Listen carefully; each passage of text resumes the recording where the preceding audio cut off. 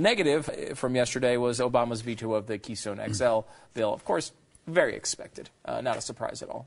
Yeah, he said all along he's going to veto this bill, and of course he did. First veto since the Republicans won control of Congress, because it's really the first thing that Congress has done. It's about the only thing they've done.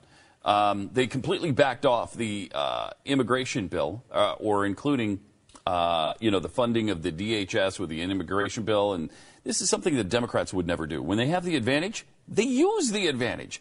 Now, you go after a majority for a reason, and it's so that you can get your agenda passed. And the Republicans never do it. Every time they have the capability to get their agenda done, they pass it up. Yeah, and I would honestly prefer a world in which bills were separated as to their short and separated, and they were on one topic. I would prefer that world. However, we don't live in that world. No. And so the way that people get things done is to say, okay, well, look, the immigration thing, you're going to have to stop that to fund the DHS. And they seemingly were winning that battle. Democrats were starting to back down. They were starting to admit they were the ones stopping this. Media organizations were doing it. They get nice and close to a win, and then McConnell comes in and snatches victory from the jaws, or snatches defeat from the jaws of victory. I almost did the same thing Glenn did this morning. And what happens? Now he separates it. So, okay, we'll just have an up or down vote on the immigration thing. Well, what good does that do? Even if it gets through, Obama's going to veto it anyway. It's purely symbolic. It's a complete white flag. As is always the case with Mitch McConnell, he is a pathetic representative of conservative values. And I don't think he cares about them. Really, really awful. He is terrible. He is terrible. I mean, it's one thing to have a senator that's that bad. It's another thing to have a senator that's that bad in your leadership. And honestly, this is your fault, Kentucky. Yep, that's why you're dead to us. You're dead to us. You are now dead to us. Okay, thanks a lot for that. But the Keystone XL is a pretty controversial thing, and I don't know why. We're sort of told that it's going to make the environment much worse, and that's the reason for not doing this. I mean, it's absolutely absurd. In fact, is there a possibility that the Keystone XL pipeline would actually make the environment better?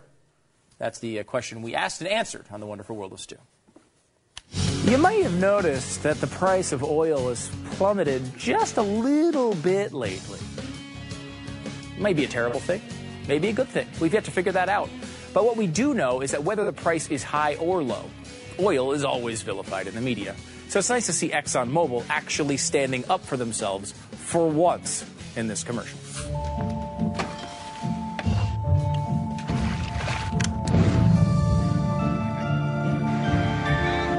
You don't need to think about the energy that makes our lives possible. Because we do. We're ExxonMobil, and powering the world responsibly is our job.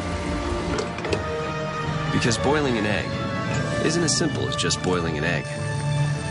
Life takes energy. Energy lives here. Bet you didn't know it, but your Eggs Benedict is so much more complicated than you ever thought.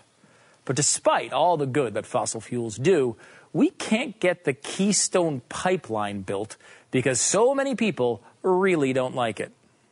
I'm a believer that Keystone is not good for the climate. There's just multiple reasons that this Keystone Pipeline is a bad idea, pretty much every single way. We have got to defeat this Keystone Pipeline. Denying the permit for a brutally stupid money grab like the Keystone XL pipeline is a no-brainer. The vote is no on the Keystone XL pipeline, which I call extra lethal. It is a no-brainer, I will give you that. And it's not just lethal, it's extra lethal. But would the Keystone Pipeline really be harmful to our planet? How much environmental damage would it actually do? According to the EPA, not exactly a conservative source, the Keystone Pipeline will add 18.7 million metric tons of CO2 equivalent per year. Sounds like a big number, but how much is that, really? Say, for example, thank you very much, we take this egg. This yummy, yummy egg. An egg represents the extra emissions of CO2 that will be added by the Keystone Pipeline. So where does this one egg fit into the context of total U.S. CO2 emissions per year? we come over and see our big family. It fits right next to 347 of its little egg brothers and sisters. Right there.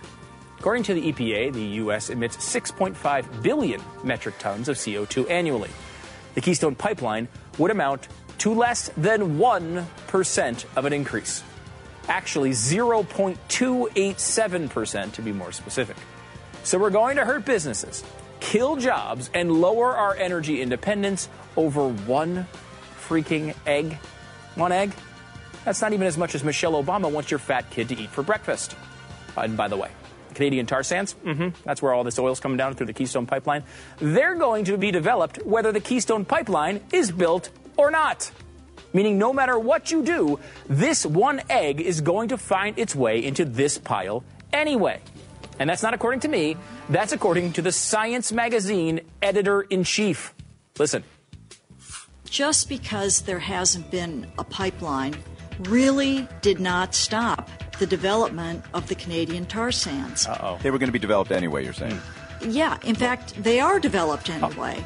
Rather than putting the oil in a pipeline, they are now putting the oil on trucks, in railway cars, and trucks and trains actually use more fossil fuels themselves to get that crude oil to market than a pipeline. So not only is this one egg going to end up in this pile anyway, but by avoiding the construction of the pipeline, we're actually making the problem worse. Let me be clear. Environmentalists shouldn't be pissed that we're building the pipeline. They should be pissed that we're not building the pipeline. Environmental activists, get on board for the greener alternative that is the Keystone Pipeline, and stop wasting your time and energy fighting against less than 1% of additional CO2 emissions.